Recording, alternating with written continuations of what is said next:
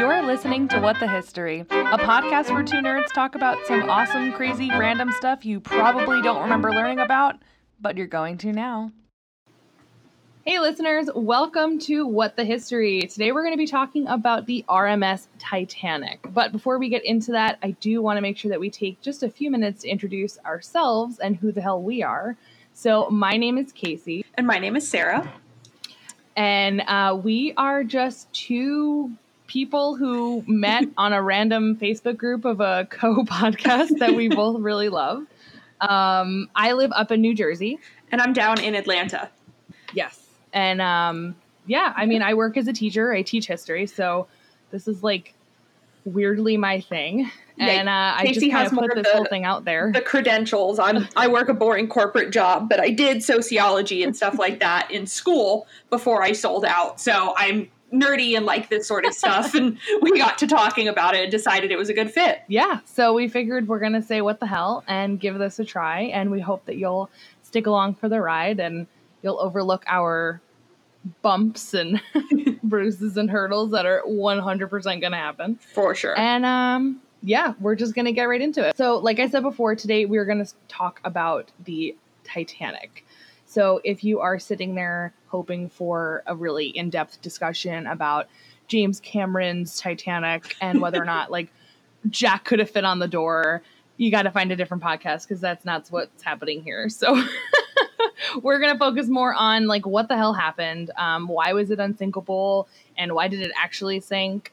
Sarah's got some cool shit about people who were on the boat, some weird facts, and believe it or not, conspiracy theories, which I'm super stoked about, Sarah. Yes, they're always fun. Anytime I read a conspiracy theory, I talk myself into it by the end.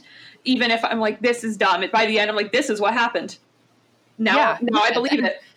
And when you said originally, like, oh yeah, we can look at conspiracy theories. I was like, how the hell do you have a conspiracy theory about the Titanic? Like, oh yeah, somewhat like aliens planted the iceberg like right there at the time. So actually close. I'm like super stoked. Oh my God, yes. Oh my God. Close on one. Yes. Okay. Oh my God. I'm so excited because I like straight up can't fathom that that's a real thought. So we have to get to that right away. So I'm just going to blow through the pages of notes I have just so Sarah can tell me about these crazy conspiracy theories. Forget the facts. We'll just get right. Yeah. Screw the facts. We're going right to the source, which is just people thinking that they know everything. Okay. All right. So the Titanic, we all know what it's known for, which is obviously the unprecedented sinking. We'll talk quite a bit about this, but spoiler alert. It was called, spoiler alert, the ship sinks. Exactly. And obviously I'm sure most people know that it was considered like unsinkable, and we'll definitely talk about this too, but like once you put that out there, I feel like you have to be like super careful with that. Oh yeah. Because that's just like asking for the universe to be like, really? Okay, how unsinkable? Yeah, let's test it. Yeah, exactly. So at the time of its launch from Belfast, Ireland, the Titanic was the biggest ship ever built. So it was made up of about 24,000 tons of steel. It was 882 feet and 9 inches long and 92 feet and 6 inches wide. So if you're like not a numbers person, and you will learn that I am just not a numbers person in any capacity, a better way to look at it is it's about 4 city blocks long, and then it stands about 11 stories high. So have you ever been on a cruise? Yes, I've been on a couple. Okay, so I went on my first one this past January, and it was, of course, my dogs come in at the moment of recording. Please give me 1 second. I'm not even going to edit this out because this is my life. Oh no, everyone loves a dog mascot. It's so funny because I was like, I'll lock the door. And then I was like, no, they won't come in. They never come in. And now they have just come in. Of course. Okay. Of course, the worst possible time. So the Titanic stood, if you put it on its, like the tip of it, people say it was about like an 80-story building, which is huge. Damn. Yeah. But actually, like by comparison, and that's why I asked you if you've been on a cruise, it's actually like 4 to 5 times smaller than what average cruise ships are. So if any of you listeners have like ever been on a cruise and been like, this is the largest thing I've ever seen in the water, that's pretty much how people felt when the Titanic was originally built. And cruise ships are weird. Like it's a whole city so weird on the water. I enjoyed it to a point, because if I thought too much about it, I was like, holy shit, like how is this even sustaining itself on here? Yeah, I like it. For some reason, I'm scared of everything in the world, but the water, which maybe will change by the end of the episode. So for some reason, a cruise ship is fine, but you try and get me on like a Ferris wheel, and I'm like, no, that's not going to work. See, I think what happens for me is like, if I don't think about it too much, I'm fine. Yeah. The second I start really thinking about it, my head just like spirals into this like out of control, what the F moment where it's like, oh my God, how is this possible? Like there's like a movie theater and a bowling alley and like all this shit on board. And I'm like, oh my God, also there's rooms and there's like 4 dining halls and there's like 3 pools and a water slide and an escape room. Like so many people. So many people. Oh my God. Yeah. And now, of course, what's going on at the time that we're recording this, we're at like day like 3 bazillion of quarantine, at least kind of, in the midst of the coronavirus. Yes. So no cruises for the time being. No cruises for maybe ever, which is kind of sad, but also like, I don't know. Maybe that's what it is. Yeah. Okay, so the White Star Line was the creator of the Titanic. And the White Star Line company, essentially, their goal was to carry as many passengers as possible between Europe and the United States. And at the time that this is happening, if you're aware of like the early 1910s into the 1920s, we see a huge like growth of immigration coming from Europeans to the United States. Most of them ending up in New York. And then sometimes people would actually like spread out from New York. But if you've ever been to New York City, you know that there's like all of these different people. You know, we have a lot of the Irish, we have a lot of the Italians.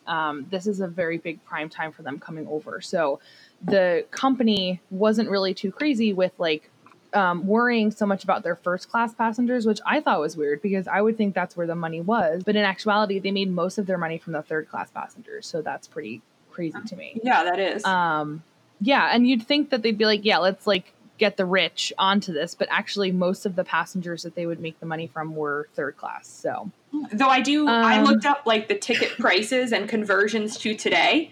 And what did you find? So let me pull up what I had because it was crazy. So it's in pounds, not dollars. I was too lazy to convert it. That's fine. But so it was basically a third class ticket cost up to about $700 today or £700 today. Per ticket. Per ticket. It was about $700 per person. And then the first class tickets started at about $3,000 per person, but went up to about $80,000 per person. Sorry, it up to 80, like 80? Yes. What I found was, I found some places said 50, some places said 80, and some said in between. But the like conversion I found that was the largest was $80,000.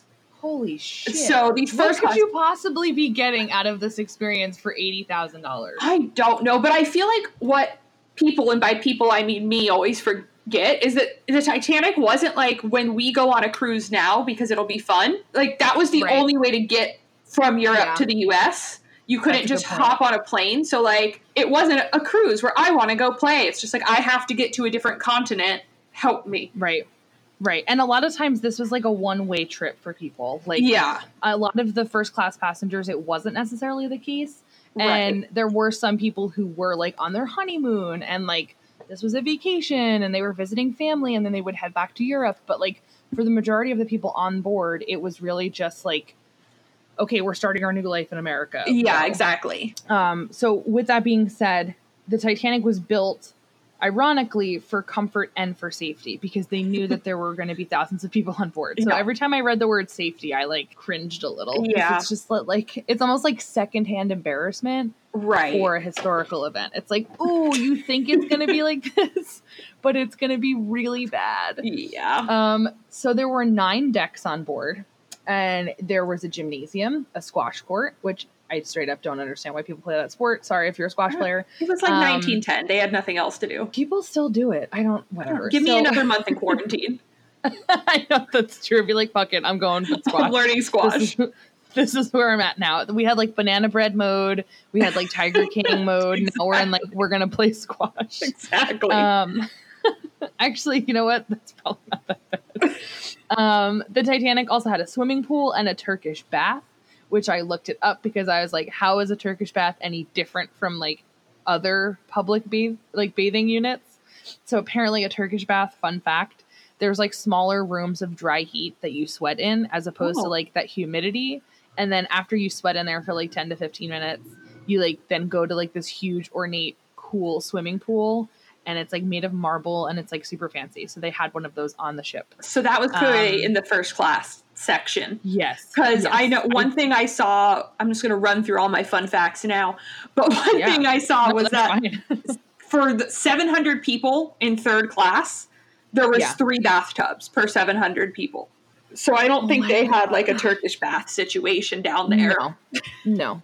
But you know what's crazy is that was actually considered luxurious by the standards of. I'm literally like 2 sentences away from that, but that's actually like really good for third class passengers, because apparently other like ship liners at that time didn't have those types of accommodations, which is like mind boggling.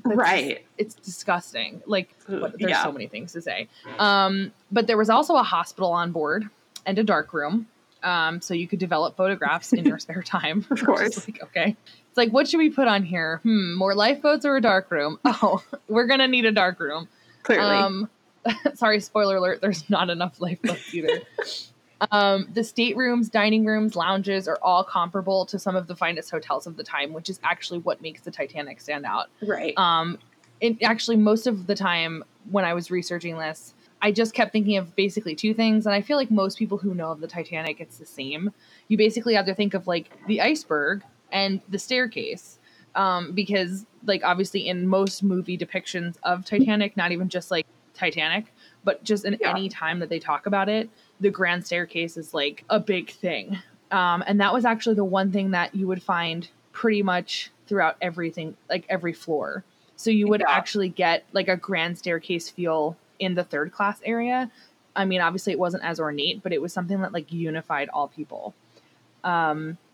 So the opulence and detail and overall extravagance of the decor was there to pretty much make everybody forget that they were basically on a ship in the middle of the Atlantic Ocean in the middle of April. I know you said like that you've been on a cruise, and I have also, and like there are definitely times that you forget that you're on a boat. Yeah. But this went like above and beyond. It was basically trying to just sort of remind people that they were in this like higher standard of existing, and they weren't just traveling to, move to another country. They were traveling in this like state of the art masterpiece, which cost $7.5 million to build.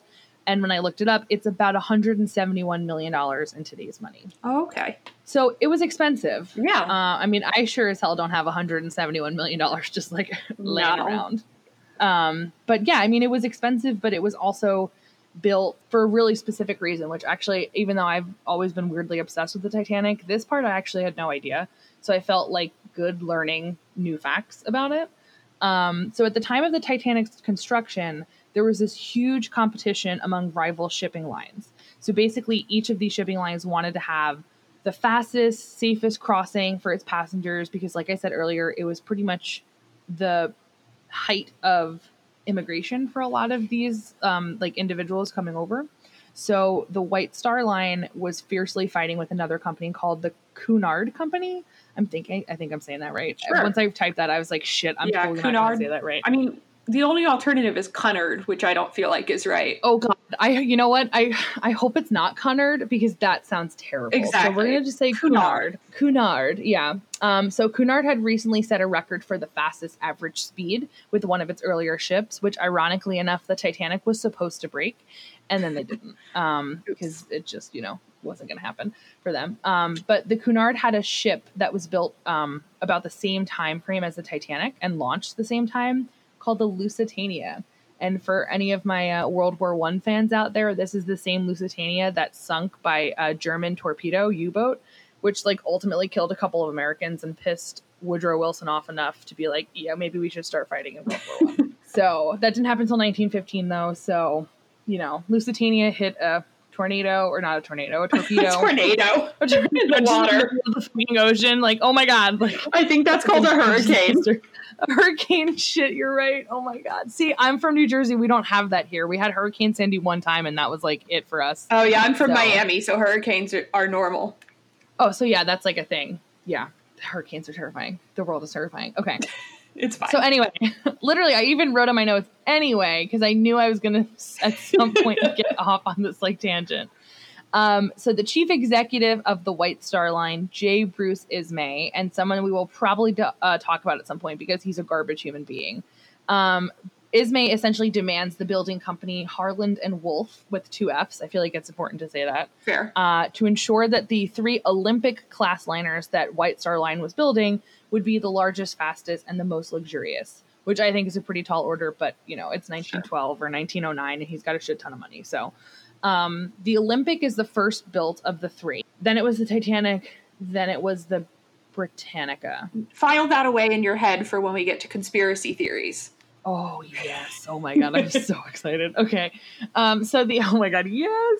So the Olympic was built first. It was smaller, and it didn't have the same span of just overall size and grandeur that the Titanic would. But in March 1909, Harland and Wolff Construction Company began building the Titanic. It took about 2 years, and on May 31st, 1911, the hull of the ship, and again, if you're not a ship person, that's the bottom, because I was reading this and I was like Googling, I'm like, hull of ship, and then I was like, shit, it's just the bottom. Like, Casey, what are you doing? Like, that's literally not even hard. You could have figured that out yourself. I don't know that I knew that. But you know what? I think I was like, okay, maybe it's the part with like the stacks, and I was like, no, that's like called a steam stack. Or yeah. So I love that we picked boats, and I have no idea. Clearly are experts. Boats are I was like, I don't even know what the fucking starboard side is. I was like, I gotta Google most of this. So the hull was basically built in about 2 years, which is obviously the most important part of it, I would say, because that's where you have the boilers. We'll talk about the compartments in a second, but basically, like, once they had the hull of the ship, they had to take the hull from where they had it on land and then deposit it into the river. So they had to basically drag just like a shell of a ship from where it was being built in Belfast onto the River Lagan. I don't know if I'm saying that right. I'm Irish too. I should know this, but it was towed, and like hundreds of thousands of people came out to watch this hull go into the water. And from what I was reading, it only took like a minute and a half, and it went off like flawlessly. Like, there were no problems, and everybody was like super amazed because it was like the first, I think it was the largest man-made object to ever be moved at that point in history. Okay. Yeah. So it was pretty crazy. And people were like, wow, this ship really is unsinkable. And it's like, it kind of was like really good it was like good PR for like the first like year leading up to when it was actually ready to go. Yeah. So they installed boilers, they created the lavish conditions while it was on the water, which I thought was kind of cool too. And then once it was ready, it was brought over to Southampton in England, which is where it's going to take off. So at the time, this was supposedly the safest ship in the world. And White Star Line ordered the builders to make sure that the ship was the safest, because they knew that other boats had problems, not just with speed, but also with safety and capacity. And they really wanted to, like, excuse my like terrible pun if I can even say it this way, but like they wanted to like blow the record out of the water. So I feel like there's like definitely a better way that I could have said No, that's perfect. But I think it works. So Harland and Wolff agree that the 2 biggest problems that a ship could encounter at the time would be either running around or running aground. Sorry, not running around. It's just like grows legs and it starts like running on land. And they're that like, would no be a problem. We've just spent $7.5 million on this ship and now it's running. That would be a problem it could encounter. It would be. And it probably is like super hard to catch, but it's a terrible joke. Oh my God. And I'm thinking of that one refrigerator joke. That's what I was about to say. Hey guys, is your ship running? You better go catch it. Like, oh man, if you wanted quality humor, like you got it here. Yep, that's us. So the ship like could either run aground, which is very different from running around, or it could collide with something else. So they basically were like, all right, these are the 2 like worst case scenarios. So we need to make sure that we engineer the Titanic to withstand these 2 particular types of damage. How'd that go? So what they did, how'd that go? Well, I mean, in theory, like, I guess their ideas are good. Again, I'm not an engineer. I know like like two things about boats. So I really don't know, but I think at the time what they were doing was like a big deal. Yeah. Like, the time, of that this was being built, there was like this shipping magazine that was like, this boat is unsinkable. So it wasn't just like the builders who were saying it. Right. It was pretty much everybody who was looking at the structure of it. It wasn't until after it sank, people were like, this probably could have been done better. Hindsight is 2020. Right. Yeah. So why was it innovative? So the ship had a double bottomed hull, which means that there were like two layers of, I guess, like steel that were used. So like if there was like a small scrape, or if there was something that happened to one of the like bottoms, there was still a whole other bottom that it would have to get through. And then it was also divided into 16, or I also saw 15, but I'm going to go with 16 watertight compartments. So basically, if the bow of the ship, or that's like the front, collides with something else, the ship could stay afloat with the first 4 compartments filled with water. If there was like a side collision and something hit the ship from the side, the ship was actually able to stay afloat with 2 central compartments completely flooded. So in their minds, there was no way there could ever possibly be like any other scenario where a boat would sink. It's either you're going to get hit from the front or hit from behind, or you're going to get hit by the side, or you're going to run aground. And either way, you're going to be able to withstand the damage because of the double hull. So the Titanic was deemed unsinkable, and I wrote the word yeesh because like that's pretty much how I feel about reading all of that, knowing what actually happens. So the builders and owners are super overconfident with this, obviously, to say the least. And this resulted in sending the Titanic out. And this is really where I just started to feel so much rage. With a lifeboat capacity that would barely accommodate between a third and a half of the total passengers on board. So the Titanic could actually hold over 3,000 people on board, including passengers and crew and like staff. I say crew because we'll talk about it in a little while, but it's a little bit more like you have a lot of like stewards and like maids and like cooks and waiters and like all of these people. But then you also have like actual members of the crew that keep the boat floating. Right. So that they have to be accounted, obviously, in people who have to like be on board. So in earlier plans, the ship actually had 32 lifeboats, and 32 lifeboats would have actually met the full capacity of people on board, passengers and crew, but it wasn't deemed necessary, nor was it illegal. You actually could legally not have enough lifeboats for everyone. It's fine. Which is like, it's absurd. Like, it's absurd on so many levels. Wouldn't it be fun if on a plane they were like, when the oxygen mask drops, first you fight your neighbor to see who gets it.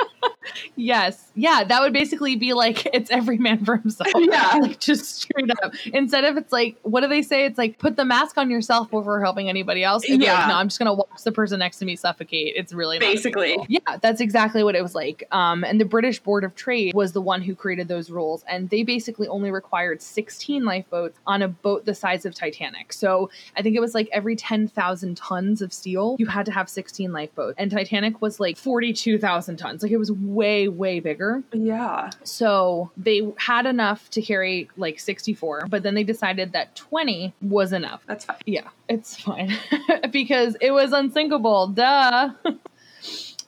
So another thing I thought was interesting too was the navigation and like the captaining of the ship. So it was captained by Captain Smith. I want to say his name was John Smith, but I feel like I'm making that up. And I definitely feel like I put that somewhere, and now I'm panicking that I didn't write it right here. But it's fine. We're going with it. It's fine. So ironically, the same one from the Pocahontas? Titanic, it is exactly the same one from Pocahontas. I think Pocahontas was actually on this boat. Perfect. So it's crazy.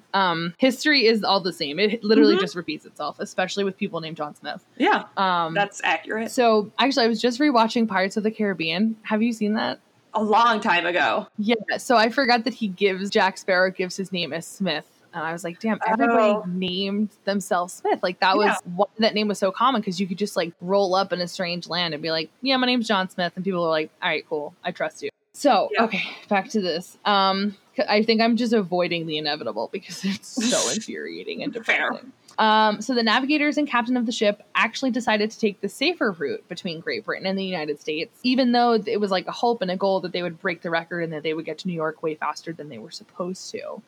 So they figured they could probably shave off some time while they were in the water. So this is a quote from one of my articles, which I'll actually cite at the end because I totally forgot to do it right now. So from January 15th to August 14th, ships used the summer route, which is quote unquote, which was further south and longer than the winter route, but it provided protection from the icebergs and field ice that would drift south from late winter to late summer. Unfortunately for the Titanic, it was a really mild winter, actually very similar to what we had up here. I don't think we actually had like any snow. So ice had drifted further south than it was supposed to, which made its way right into the shipping lanes for traveling between Europe and the United States. So when the Titanic set sail from Southampton, England on April 10th, 1912, there are a few problems that happened. Like hour one, day one, there was like a small coal fire in one of the bunkers. Okay. Which is apparently alarming, but like not unusual, which is sure terrifying. That seems right? It's like, unusual it's to me. Oh, no, it's fine. We can have small fires on the first hour of this journey. Mm-hmm. It's not a big deal. The ship also almost collided with an American liner, the SS New York, like on its way out of Southampton. Okay. And some people say that this is, quote, the worst kind of omen for a new ship, which I wrote the word understatement after that sentence because, again, it is just one giant understatement. So the first 4 days of the voyage were super uneventful, which is like exactly what you want when you're traveling. Everything is going great. Everyone's having a great time. People are partying and they're drunk and they're falling in love and they're like throwing gems into the ocean and like having sex in a cab at the steerage. And, you know, if you've seen Titanic, just imagine that's what people were doing.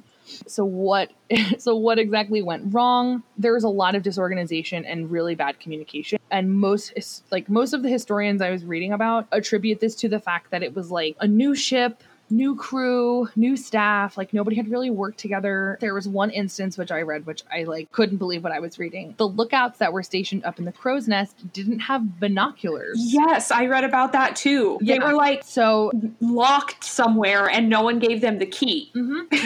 Yeah, and there weren't enough binoculars on board because there'd been a mix-up in Southampton, like right before they left, and some of the officers who were like in the ship's bridge, which is where they steer from, were like, "Oh, you need to go to a different ship. Like we're putting in new people here who are more qualified." And the captain was like, "All right, yeah, we're switching staff and like crew," and people just took the binoculars with them. So there was already like a limited supply of binoculars, and yeah, they were like locked away that people couldn't access them. Yeah, I saw a thing that the guy who was the lookout, like the one who called iceberg right ahead, and his note for that, people leave binoculars at his gravestone. No. That's like a thing they've done. Oh my God. Like pranksters like leave them there, and I think they've left notes like, "Sorry, I'm late," or something like that, which seems not funny, but kind of funny. That's like, I'm like laughing, but also cringing. Right. Like, that's so shitty. I know. Also, like, he survived, right? Yeah. So, like, that's even shittier to be the guy that got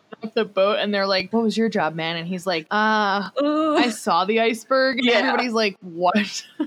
That's terrible. I mean, that's so dark, but it's actually, I mean, I don't want to say it's funny, but that's so funny. But also, people suck. Like, but I feel like that same shit. I feel like that should be some sort of joke people use, like a lookout on the Titanic. That was your job. What do you do? I'm a lookout on the Titanic. Like, you did a really bad job, but actually, he didn't. Like, that's literally what I'm about to get to, because there was a lot of other like problems with it. Mostly the fact that communication on this boat was garbage. Like, as a teacher, I can tell you that people just straight up don't listen to you when you speak. I've never been in a corporate setting, so you could probably speak to that more. But like, I know when I'm looking at a room full of 14-year-old children, they just are like, "What'd you just say?" And it's like, oh my God, don't even bother.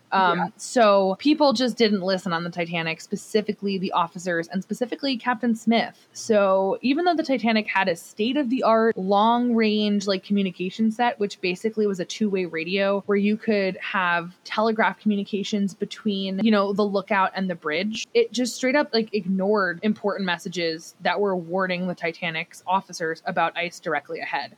So I think I read somewhere that they got upwards of like, I want to say it was like, I think it was somewhere between like 12 and 15 at minimum, like warnings from other ships, like, "Hey guys, just putting it out there, like there's a lot of icebergs, so just like FYI, you should probably be aware." And even though they received those messages, the Titanic didn't have a good enough organization system that like there was no protocol to give priority to pick out most important messages and give them up to the bridge. So like you could get like a message that's like icebergs coming up and like icebergs right ahead, and they'd be like, which one should we bring up to the bridge? Like there was no actual It's fine. like rules, right? Which is like, again, like it's just so absurd. It's like having a fire drill and then being like, you know what, just run, screw it. Like what does it even matter? This whole place is burning, you know? So Yeah. like, so the lack of information is ultimately what leads the captain to like actually pick up speed, which is pretty crazy. He sees no reason to slow down or post extra lookouts. The night is clear, and on April 14th of 1912, everything is looking pretty fine. So I think this is where you probably want to pick up and tell us some people who were on board that you found in your research. Yeah, so I have a handful of people.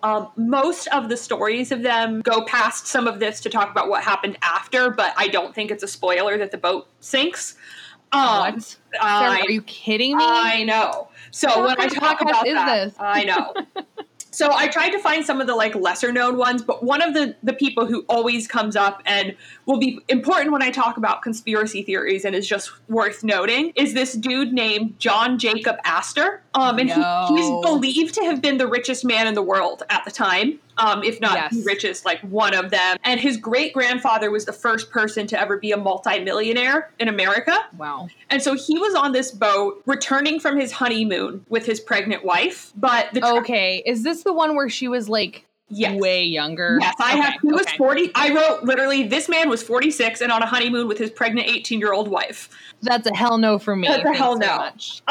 But he was like obviously very important. I mean, it's like if Elon Musk died on a shipwreck tomorrow, you know? Right. Which that's crazy. Fine. But the other thing is that when they found his body, they found him with about 2,500 pounds in his pocket, which is the equivalent of 60,000 today. So he was just literally walking around this boat carrying $60,000. So that's the level of rich that this man was. Yeah. That's unreal. Yeah. What do you need that kind of money for? I'm so sorry. Keep going. No, I don't. Like you think a car? Charter your own boat. Yeah, for real. I feel like he was the one with the 87,000 pound ticket. Yeah. Oh, yeah. He probably like had a whole freaking floor to himself. This guy. So, wow. And his wife was pregnant. 18. Oh my God. Okay. I know we're not supposed to talk about the movie because I literally said this myself, but I distinctly remember Rose pointing him out to Jack when they're at like that fancy dinner. And she's like, do you see that one right there? Like he just divorced his first wife and he's like the richest man on board. And his wife is in like a delicate condition, which maybe like vomit inwardly. Cause like fucking the last thing you are when you're pregnant is delicate. You are literally creating a human body. So whatever. Okay. Keep going. Okay. So there was also an actress named Dorothy Gibson. And so she survived the wreck and got to New York and basically immediately started making a movie called The Sinking of the Titanic. She was like hustling. She was like, this was a big deal. I need to make a movie about it and star in it. And so it literally came out the next month. Like this movie came out in May. What kind of production time is that? Not a lot.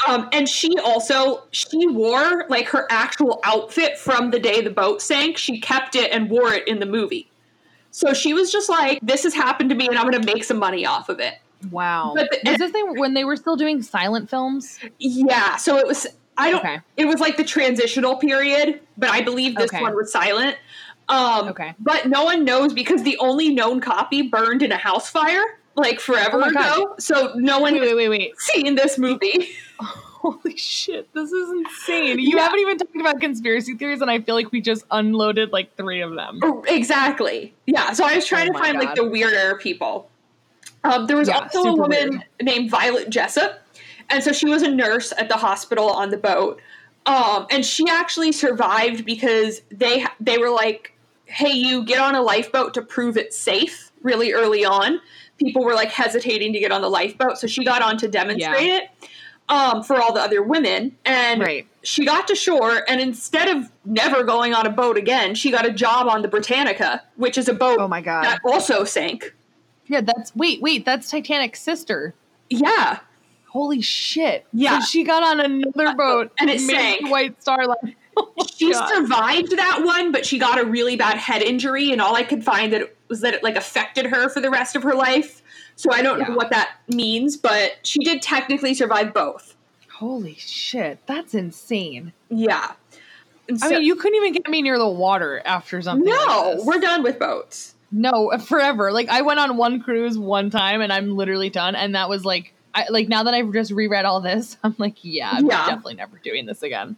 Yeah. Oh my God. Okay. Okay. Was it Dorothy Jessup? No, No, that was Dorothy Gibson and Violet Jessup. Wow, these are cool names too. Right. And so then I don't know if I'm going to say this one right. It was two brothers, the Navratil brothers. Navratil. Okay.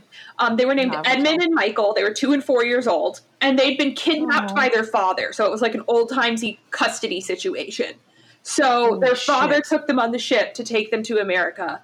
And then they were the only children from the Titanic who were found without parents. So all the other children were with their parents, but they were found alone. And I hadn't thought about this, but they couldn't just like call their mom, right? Like, what do you do? Yeah, they couldn't be like, hey, Mom, we got stuck on a boat and now we're in America. Like, holy shit. So there was another woman who survived the sinking named Margaret Hayes, and she spoke French. So she took them in for like a month. Oh my God, these kids didn't even speak English. So were they third class?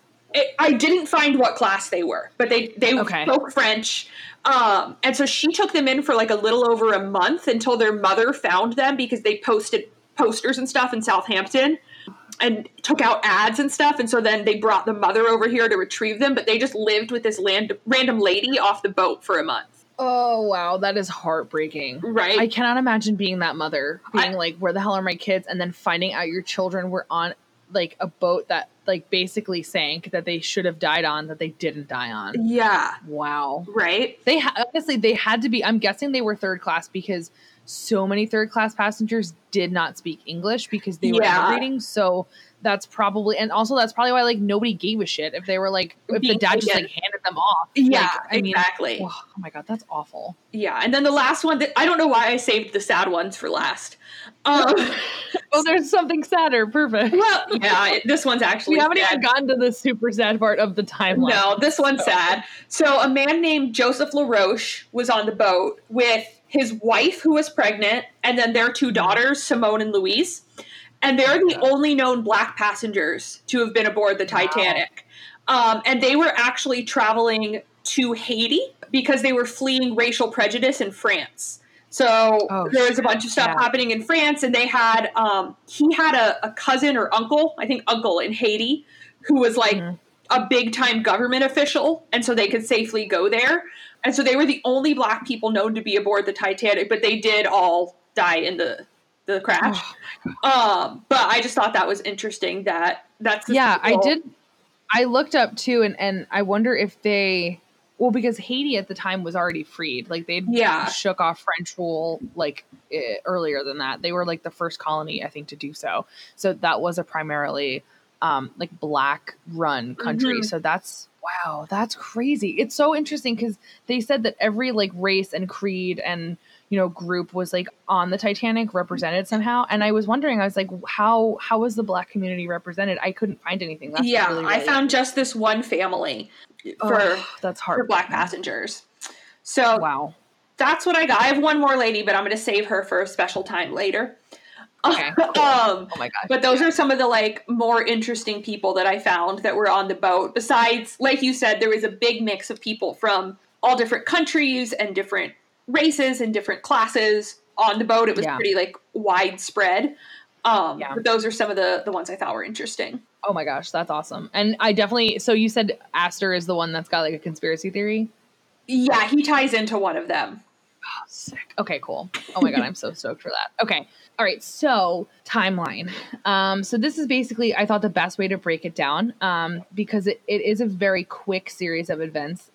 Even though I can imagine that time is passing in such a weird, slow, awful way at this point. But also things happen pretty rapidly. I mean, we go within the span of like 3.5 hours. The ship that was unsinkable is done. It's gone. It's under the water. So I basically just started at 11:30 p.m. So on April 14th, 1912 at 11:30 p.m., visibility is clear, but there was no moon out, which I think is like trippy as hell. And then the sea was also reportedly dead calm. Like, it was like people reported that you could look into the water and it was like a glass, like a mirror, which I think is like freaky as hell. Yeah.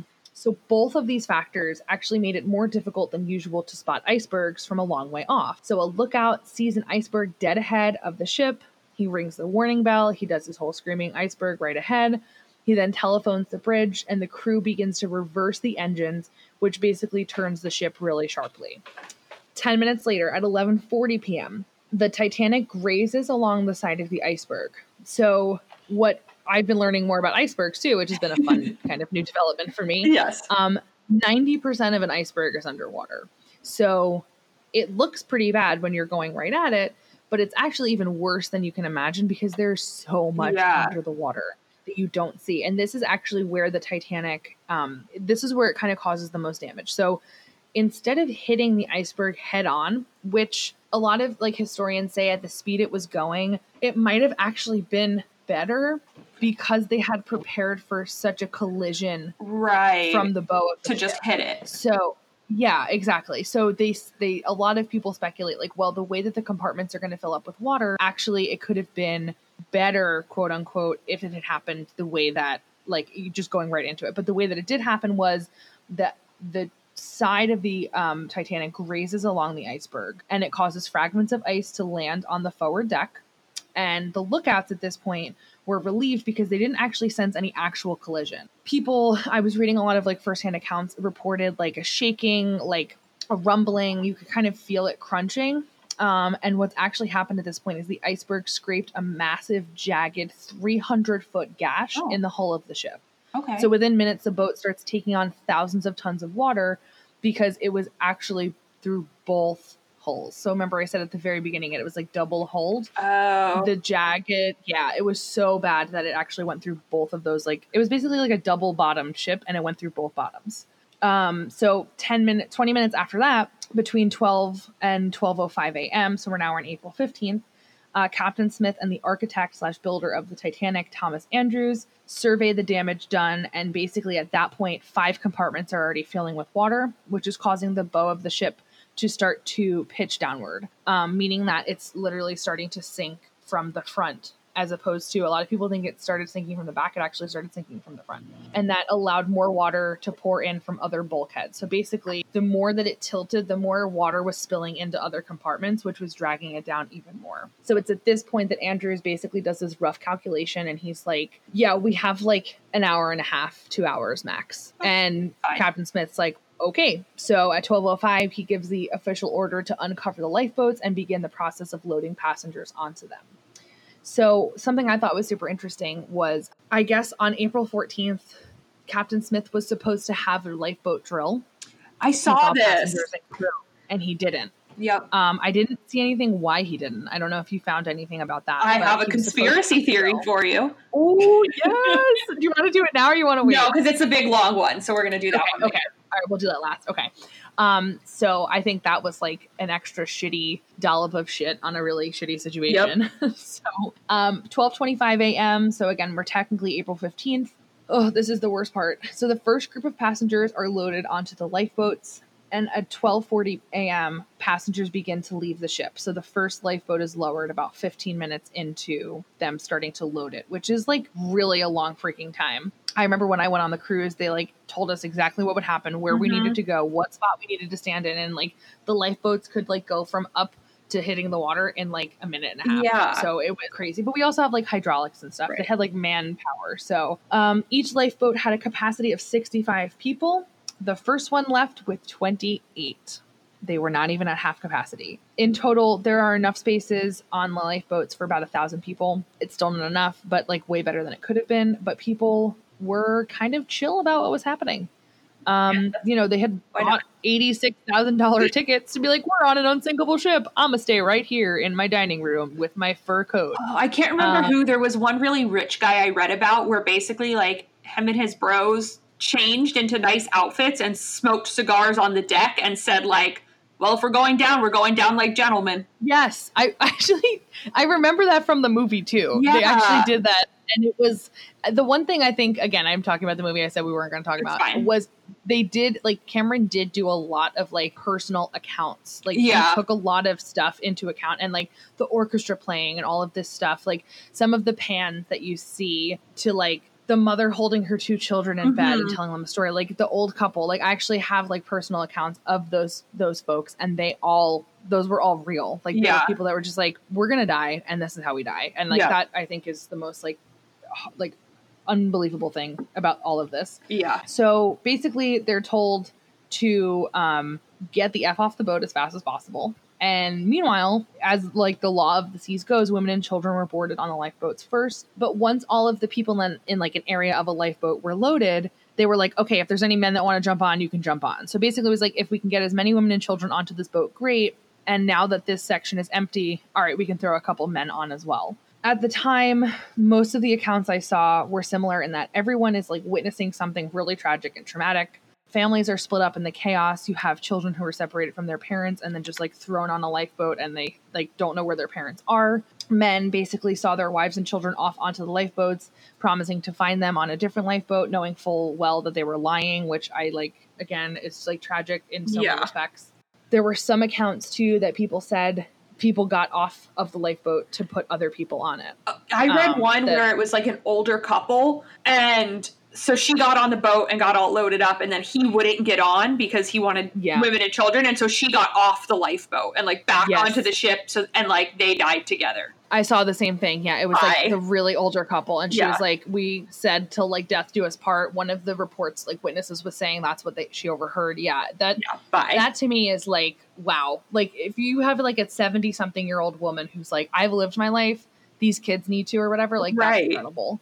Basically, one of the biggest areas of criticism was a lack of training and knowledge for the staff and the crew. So there were 900 people on the crew, and 70 of them were skilled seamen. Okay, so like 70 people. I know. I literally wrote LOL next to that word, by the way. So I'm fine. It's so funny. I'm so glad you did that because I was like, should I do it? I'm a grown up. And then you did it. It was perfect. So 70 people were skilled at sea, like straight up. They just were like, yeah, we're going to have not even like a tenth of our population on boat, like know what the hell's going on. The rest of them were stewards, cooks, waiters, bellboys, janitors, like all these people that you need for a 5-star hotel, but nobody you need for a freaking boat. So there'd been no drill, like I said. And I think this is super tragic too. The group that was hit the hardest were the third-class passengers, mostly because they were unable to make their way up to the necessary decks with the lifeboats on them. Many of them did not speak English. Many of them literally, and this is like, I could cry thinking about it. Like most of these folks had everything, their whole lives with them in their baggage, and they weren't like allowed to bring shit with them. So literally like their whole life was in like a bag that they weren't able to bring onto a lifeboat. And so a lot of people almost like chose to like wait it out in hopes that it would be, you know, safer that way. So at 2:05 a.m., the last lifeboat leaves the ship. There are over 1,500 people still on board. At 2:10, the front of the Titanic is completely underwater. It causes the back of the boat to lift up and the lights go out. So all of the electricity is cut. 18 out of the 20 lifeboats have been lowered, and many are still at only half capacity, which is like so infuriating. Yeah. 7 minutes later, so only 7 minutes after the lights go out, the back of the boat gets pushed even further out of the water because the ship's hull isn't strong enough to withstand the pressure of like literally hundreds and thousands of tons of water. The boat snaps in two. So this is where we see the last radio distress call go out. And it says, quote, "Come as quickly as possible, old man. The engine room is filling up to the boilers." I literally got chills when I read that. Like, oh my God. And it's at 2:17 a.m. that Captain Smith announces every man for himself, which is literally one of the most terrifying things I think you could ever hear, and I can't even fathom it. Yeah. See, this is where I have like no survival instinct because as soon as this boat hit the iceberg, I would have jumped in the water. Bye. I know. I think No, I know. Honestly, I remember I say this to my fiance all the time. I'll be like, if there's a zombie apocalypse, you need to just take me out. I say the exact same thing. I'm like, if the internet or the air conditioning goes, it's a sign that I'm not going to make it, and I just want to be swiftly removed. Mm-hmm. Or I would joke, you know, in the Hunger Games, they like stand on their little pods beforehand, and if you try and get off your pod too early, you blow up. That's my Hunger Games plan. I'm jumping off the pod. You just like let it happen. Yep, 100%. I know. That's exactly how I feel. And like, even like watching like or hearing accounts, or, like watching the movie, like there's so much shit that I'm like, I don't know if I could do this. Yeah. Like, I don't even know if I'd have the emotional stamina to say goodbye to my family. To be like, okay, you know, women and children, I'm just going to get on and literally, like I was thinking about what you said about like Astor's wife. Like 18 years old. This woman has like no fucking idea about anything. And now she's pregnant with this like old dude's baby, and she basically is like left on her own. Like granted, she was like probably gonna get at least $1 million. I was gonna say she's gonna get that good child support though, right? But like still, like I can't even fathom like You know, and then like that's the thing. There were like 13 honeymooning couples. Yeah. Like I just can't think of like starting your life and then like This. this is how it ends. Like, you know what I mean? This is how it ends. So at 2:19 a.m., 2 minutes later, the front of the boat disappears beneath the surface of the ocean, and the back half slowly begins to fill with water until its end high up in the air. So I have a quote from Mrs. D.H. Bishop that she said on April 19th, a few days after they landed in New York. Quote, "As the ship sank, we could hear the screaming a mile away. Gradually, it became fainter and fainter and died away. Some of the lifeboats that had room for more might have gone to their rescue, but it would have meant that those who were in the water would have swarmed aboard and sunk her." So that's what we're going to talk about in a second too. But a lot of people criticize the Titanic's lifeboats for not going back and helping the people who were in the water. Right. 2:24 a.m., the bow of the ship reaches the bottom of the ocean. The back half is following just about 2 minutes later. The boat had exceeded what Andrews had estimated by an hour. So he said, like, you guys have an hour and a half to max. Yeah. It actually stayed afloat for 3. So it was like a little unsinkable. Yeah. Like an hour. It was an hour longer unsinkable than he had put out. That's actually such a great way of looking at it. So out of all of the lifeboats that were out on the water, one went back into the crowd of floating, screaming, freezing passengers. Literally just one. Cool. So at 3:30 a.m., the Carpathia's rockets are seen by the survivors on the lifeboat. So I guess Carpathia, like, I guess I understand why they're sending out rockets, just so that people could be like, we're coming, we see you. But I also feel like it's kind of like, hey guys, we showed up. How's everyone doing? And everyone's like dead or frozen or like traumatized. Maybe it was because like if the visibility was bad, like how they couldn't see the iceberg, so they knew where to go. That's 100% what it was, Sarah. I just straight up was like, well, that's kind of ballsy of Carpathia, just like rolling up like, so bitches, like, oh, this doesn't look too good. Like, I'm so sorry. Yeah. How can we make the people happy? Give the people what they want. It's freaking fireworks. At 4:10, the first lifeboat is picked up by the Carpathia, or Carpathia. I've heard it said a couple different ways. And at 8:50 a.m., the Carpathia leaves the scene of the disaster with 705 survivors on board. 3 days later, on April 18th, they arrive in New York City at 9:00 p.m. with hundreds of reporters and families and just people waiting. Actually, really, it was more like thousands, but the reporters especially came out in droves. Right.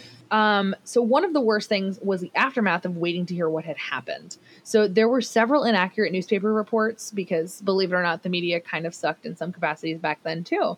Yeah. So all day long on April 15th, there was this sense of hope that people in New York were like waiting, and they had heard that the Titanic was like damaged, but people were okay, and like, you know, all the passengers and crew would be safe. And so a short message got out to the New York office of White Star Line from the company's managing director, good old Ismay, who is like doucheaholic because he was like the investor of this boat. He was the owner of the company, and this like bastard snuck onto a freaking lifeboat, and like he's just a shitty garbage person. Yep. I could literally talk about him for a whole episode and just trash him. But I won't. So I'll maybe we'll do that later on. Yeah.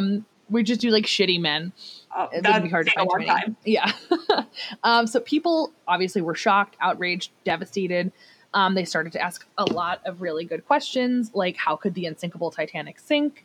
What negligence or incompetence had cost so many innocent lives, which I think is a totally valid question. I would say so.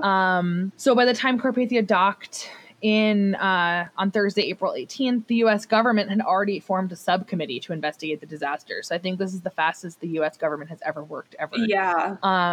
So a good quote I found was, I think this was from Titanica, like Encyclopedia Titanica. This is like a crazy site where I found a lot of stuff.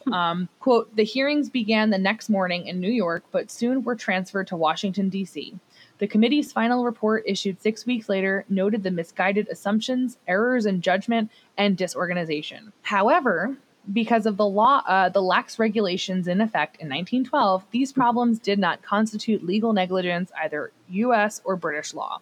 Cool. So they basically were like, nah, this isn't our fault. And Britain did the same inquiry and they found the same thing.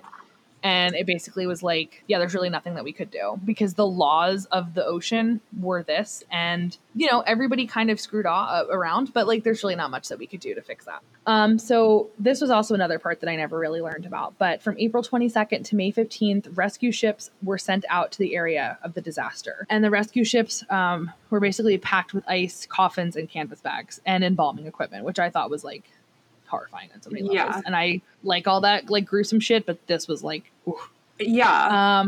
They found 328 bodies floating in the area, Nope. and a majority of the bodies were third-class passengers, crew members, and just immigrants. So most accounts say that these were the most common and vulnerable victims. A lot of them didn't speak English. They were disregarded by the other passengers. They didn't actually sort lifeboats by class. A lot of times, like at a certain point, they were just like, get the hell on the lifeboat. But first class and second class passengers had an easier access point to those lifeboats. So Right. that's why a lot of third-class passengers weren't able to safely make it to the top decks. One of the first ships to come upon the wreckage was the SS Bremen. I've never heard about this ship before, and I was like fascinated beyond belief with this. So they were traveling from Germany to New York City in April of 1912, and on April 20th, they already knew that the Titanic had like hit an iceberg and sunk. Yeah. So 4 days later, passengers and crew members began shouting and screaming because they were absolutely horrified by the bodies No. that they saw. This was so. Oh my God. No. The bodies were floating, clustering, and moving along the waves like a flock of seagulls. Nope. Yeah. So just like these were just like other people on a boat, like the people on the Titanic, that literally were like not driving through bodies, but like driving like past them. Yeah. So the Bremen joined in the mission of recovering whatever dead they could. They were forced to pick through debris, including pillows, doors, chairs, tables, anything that could float in some capacity. This is another quote said by an 11-year-old boy who was on the Bremen, Leonie Herman. Quote, "The first one was a lady with a baby. We ran downstairs and told them, the crew, everybody came up. Everybody was crying. As we went further, there was another body. They picked up one, a man. They brought him up on the ship and examined him. They really looked at him and saw him." I hate it. Yeah, I hate everything about this. This gets super dark. I should have like done like It's a fine. disclosure at the top of this. So the bodies were searched, trying to find identification whenever possible. They were numbered and basically cataloged and tagged. The property found on each body had to be tagged in a bag that was then like associated with the number of the body. There were about 100 bodies buried at sea. The rest were prepared as best as they could be to be sent to the United States, and then possibly sent back to England, depending on where the family was. One passenger was quoted as saying, quote, "The embalmer is the only man to whom the work is pleasant. I might add, without undue exaggeration, enjoyable, for to him it is a labor of love and the pride of doing a job well," which is super depressing and strangely beautiful and like, holy shit. People saw a man and a woman clasped in each other's arms, the body of a woman with a child in each of her arms lashed to a chair, which is like freaking horrifying. One woman in a nightdress with a baby clasped closely to her breast.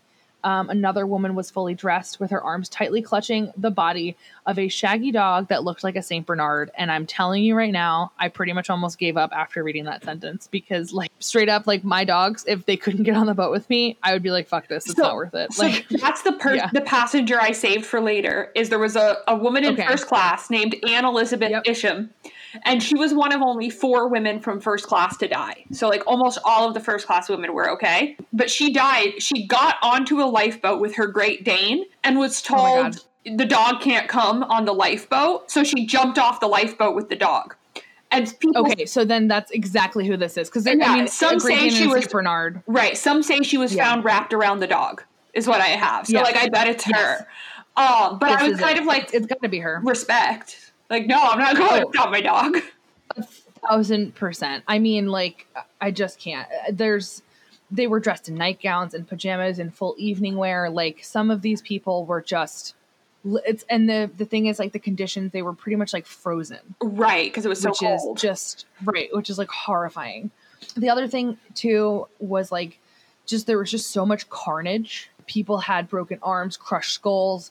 They were cut up and injured in the process of the sinking, but a lot of them had their life vests on, which caused them to float automatically. So like these folks were literally bobbing around the water for like days and days and days in ice cold conditions, but then the sun was beating on their faces. And so, yeah, like it's just like the condition of these bodies was just absolutely horrific. Yeah. And not every person in the water was successfully recovered. So bodies of a steward and a kitchen worker lasted until June of 1912. So like somebody found these poor people floating in months later. No. Because what was happening was the life vest was being so exposed to the salt water and the sun and the salt water and the sun that they would break. And that was the only thing keeping people afloat. So their bodies sank to the bottom. In response to the disaster, Congress enacted important legislative changes, and they actually did their freaking jobs for once, which is shocking. They demanded that there was a 24-hour manning of all wireless communication equipment, because the other problem was Titanic was like sending these signals out at like 2 a.m. and like everybody had gone to bed. So you couldn't like turn off your communication signals in the middle of the night. You had to have somebody there 24/7. They created the International Ice Patrol, which sounds pretty badass, but also kind of lame. I don't know if anybody worked for them, so sorry. Probably fine. In order to warn ships of other, what are the one odds? We got like one person that's like, screw this podcast. They just, the International Ice Patrol. So the other fun thing was what happened to the iceberg? Because like, nobody ever asked that question. Was it okay? So apparently it was okay. Actually though, red and black paint was etched into one of them. So basically there was a cluster of them and other boats saw and they were like, the hell is that? And red and black paint etched into the side of one of them. Okay. Which is crazy gross and awesome and just terrifying. Yeah, I like that. I mean, I don't like it, but you know what I mean? Right. Like you like it and hate it. I totally understand. Exactly. Yeah. So that was the sinking of the Titanic and pretty much the aftermath of it. Fun. Mm-hmm. Okay, I have 2 fun facts that we didn't get to because I didn't spill them yet. I mean, by fun, I don't mean fun. But so this is all garbage. But right. One of them is actually just about how America fucking sucks. So when I was reading about some of the different like people of different races on the ship, there was 6 Chinese passengers who survived. And so they got brought to New York on the other boat and then got immediately denied entry to the U.S. because of the Chinese Exclusion Act. So they literally like got shipwrecked, fucking kidding me? got brought to the U.S. and then they were like, ooh, actually, you can't come here. Oh my God, that's such bullshit. Right? The worst. I was like, I survived the Titanic, sir. I think I can. Yeah, I'd be like, come on in, buddy. I'm so sorry that our garbage bullshit technology almost killed you. Yeah, so I saw that and hated that. Oh, that's awful. Yeah, did not like that. And then there was one surviving passenger who was Japanese. And he actually... God, I think I heard this. Go ahead. So he went back to Japan afterwards and got like completely shunned for surviving. Yes. Because of the collectivism. They basically felt like he'd let the other Japanese people on board go down and everyone else on board go down. And the fact that he managed to survive was like a betrayal of the collectivism. Yeah. And so he got totally shunned in Japan. I accidentally read that. I don't know why. I just was looking at, I guess, just like people or like survival stories. And the reason why he like lived was because he was like he was like the only living family member for like I think one of his like for his family or like he needed to get to them and his wife was like waiting for him or something like that and he needed to make sure that they were taken care of, so he basically was like, okay, well, I either survive and help them or I die and I don't help them. And I heard that even his family shunned him, like they were like, so disgusted by him. That's mind-boggling to me. Crazy. But like then you have people like Ismay who were like, you should have died. Everybody that was in charge of this boat went down with the ship and that should have been you. So people shit on him for a while too. And that's the other went down with the ship thing that I find weirdly like hauntingly beautiful. It's obviously sad. I think you alluded to it earlier, but basically once it became clear that the ship was going down, all of the musicians on board got up to play and they played for 2 hours and 5 minutes and just like sunk playing. Which, I don't know, that's sad, but I think it's cool. Yeah, because they were like, you know what? Like, someone else can take our seats, and if this is the only thing that provides comfort for people... Like, but think about how haunting that must have been. Crazy. To be, like, seeing screaming and families saying goodbye. And and they're playing, like, the cello. Beethoven's 5th fucking symphony, like, just in the background. I've never heard that. I don't know if that's a thing, but, like, that's got to be so... And there was one guy who, he was a cello player, and he was, like, pretty young. I think he might have been 19 or 20. and he died on board, but he wasn't officially declared dead until 2000 because they never found his body. And so all of the musicians died, but like he was drafted to serve in World War I for the French army and like labeled and he was dead. And he was labeled a deserter. Because Are you kidding me? No. And so like years and years later, after they got him declared dead, like some association of the Titanic got his name cleared so that it was like honorable, whatever, and like officially declared dead. But he technically was not dead for 88 years, even though every single musician died. It's like fucking ridiculous. I know. Like, and like, granted, there's so many things that we mess up on as like a society and a country, like no doubt, but like, that's like a whole other podcast episode. Exactly. That's crazy to me. Could you imagine being labeled a deserter, but you literally died on an unsinkable ship that shouldn't have sunk? Sorry, I couldn't make it. That's so ridiculous. Yeah. So those were my remaining fun facts. Cool. They were very fun and very sad. So fun. And infuriating. We should just start calling them like angry, sad fun facts. Yeah. So actually, this is kind of like a big fun fact in and of itself. Because again, I didn't really know this about the discovery of it. The Titanic remains were discovered in 1985 while the United States Navy was doing a secret mission during the Cold War. Ooh. So they were actually, yeah, right? Isn't that cool? So they were on a secret mission to discover 2 wrecked submarines. And so Robert Ballard, was an oceanographer at the University of Rhode Island. And he basically had been saying like, you know, I want this kind of technology to help figure out where remains are, specifically the Titanic. Yeah. And the Navy hired him and they were like, okay, we want to use that technology, but like, we don't want you to use it to investigate the Titanic. We want you to find the wreckage of the USS Scorpion and Thresher, which are badass names. I wrote that specifically. Yep, they are. So these ships sunk in the North Atlantic at depths of 10,000 and 15,000 feet under suspicion of having been shot by the Soviet Union. So the Navy wanted to know what had happened. Were they actually shot down? And also, what happened to the nuclear reactors that powered the ships, because they wanted to make sure that there was no environmental impact on the ocean so they could continue to use nuclear materials in the ocean, which is like all kinds of effed up, but whatever. Sure, go for it. So the guy Thunman and Ballard basically were like, yeah, we can do that. And Ballard basically said he knew the Navy didn't actually want him to go for the remains of the Titanic, but the head of the Navy was like, you can look for the Titanic after you do this other job. Sure. So joke's on them because he did find it, and he only had 12 days left over in his mission to begin searching for the Titanic, and he found it.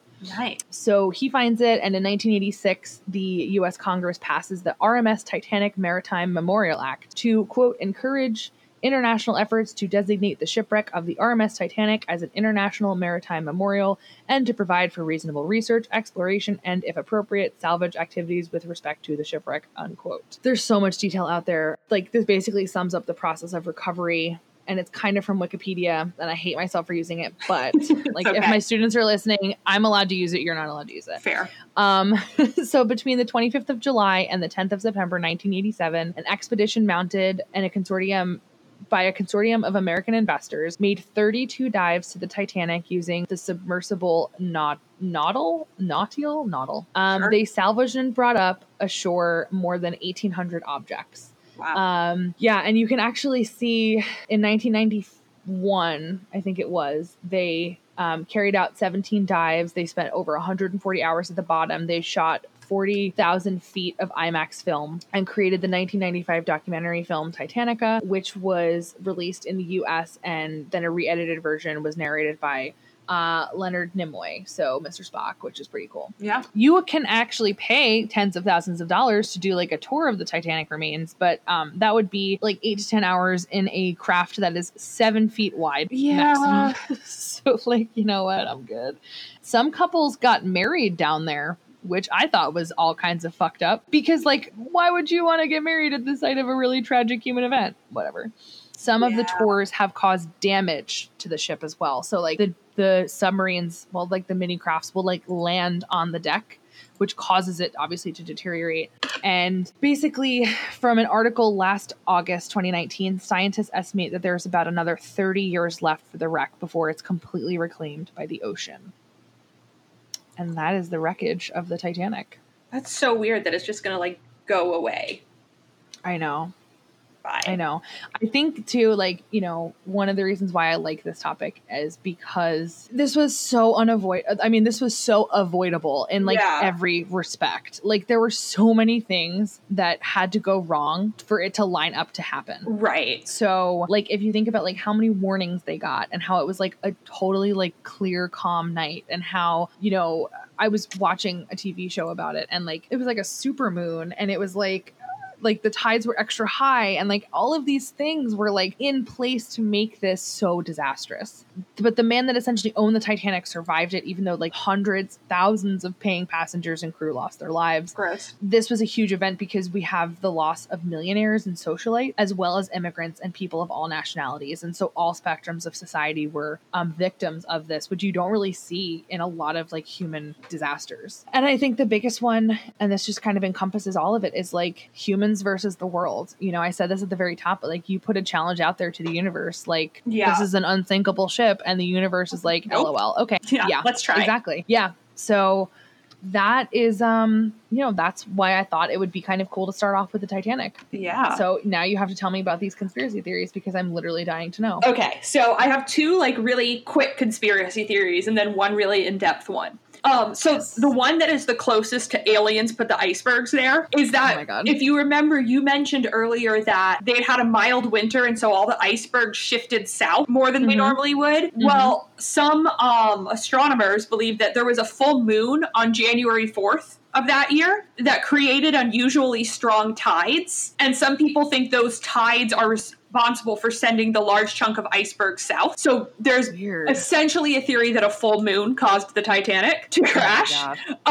That's actually unheard of, though. That's similar to what I was just saying. Yeah, it's basically, I mean, it's, you say the full moon and it sounds like crackpot, but it's the full moon caused this strong tide that caused the water to shift in a way that put the iceberg there. Right. But the fun version of it is a full moon caused the Titanic. But I found a bunch of like scientific debate that I didn't understand about tides and celestial gravity and all that. Right. You could do like a whole series on that shit. Not me, but someone who knows what the words mean.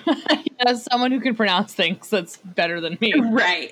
So that was just like a fun, quick one. The other one, and we didn't mention this when I talked about people earlier, but one of the big things with the Titanic is there was a number of really prominent people that were supposed to be on the ship and at the last minute pulled out. So JP Morgan from JP Morgan Chase. Oh, shit. At the very last minute canceled his ticket, as well as Milton Hershey, so the founder of like Hershey's chocolate. Had Hershey's chocolate been founded already? I believe so. Okay, all right. If it so we wouldn't have been totally off. Right. Like, it would have sucked, but we would have still had Hershey's chocolate. But they were like two really rich, well-known men, and then there were some other like rich, well-known men whose names we don't know as well. So I think there was in total like 4 or so people who backed out at the last minute. And at the time, there was basically a lot of like political stuff going on about founding the Federal Reserve Bank in the U.S. And JP Morgan Chase was really opposed to that because capitalism. And so he backed out. But then you have on the ship John Jacob Astor and some other financiers. And so some people think JP Morgan Chase essentially orchestrated it to have his enemies killed. Oh my God. There's basically no evidence for that. There's not even any evidence that people on board supported the Federal Reserve Bank. So it wouldn't have necessarily gotten him anywhere. But born out of the, well, surely like some rich bad man did this, is a theory that JP Morgan Chase like had the ship sunk somehow to get rid of his enemies. I mean, it could, like, I guess you could say like turn off all radio communication. If you like, he could have had like inside people. So, like, if you see warnings of an iceberg, just ignore them. Well, he was rich enough if he paid off the captain or some of the crew or something like that. It's not infeasible. Right. Wow. So that would be really shitty if that was like 100% true. For real. So those are 2 shorter ones, like without much evidence that I've seen floating around. But there's one big Titanic conspiracy. There's a book by a man named Robin Gardiner about it. Okay. And this is what I've seen presented by people as like a real legit, could be true conspiracy theory. So the long and short of it is that the Titanic didn't actually sink.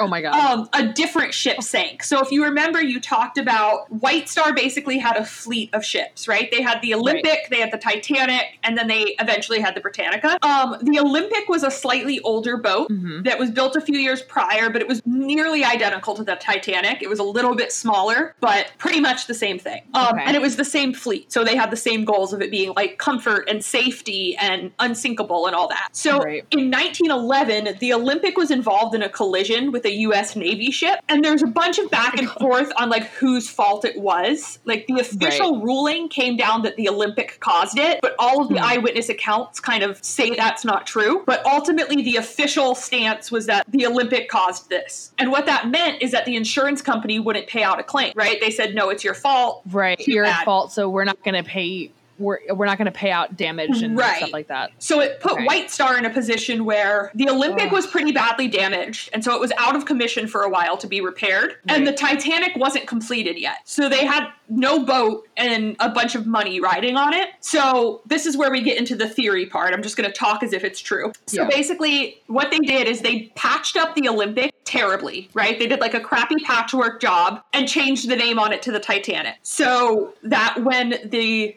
quote-unquote Titanic left, it was actually this patched-up Olympic. And later, when the Olympic set sail, it was the original Titanic. So they swapped the boats out. And because the Olympic was already, like, kind of damaged, and so it was like, whatever. Exactly. And and there was a few things people noticed. So like when the Titanic took off, there's a couple accounts that it had what they call a list to port, which is basically the body was slightly tilted towards the port side, which is something that the Olympic was noted to have after its collision. And most of the ships in the fleet had generic parts. So they wouldn't have said Titanic or Olympic or anything like that.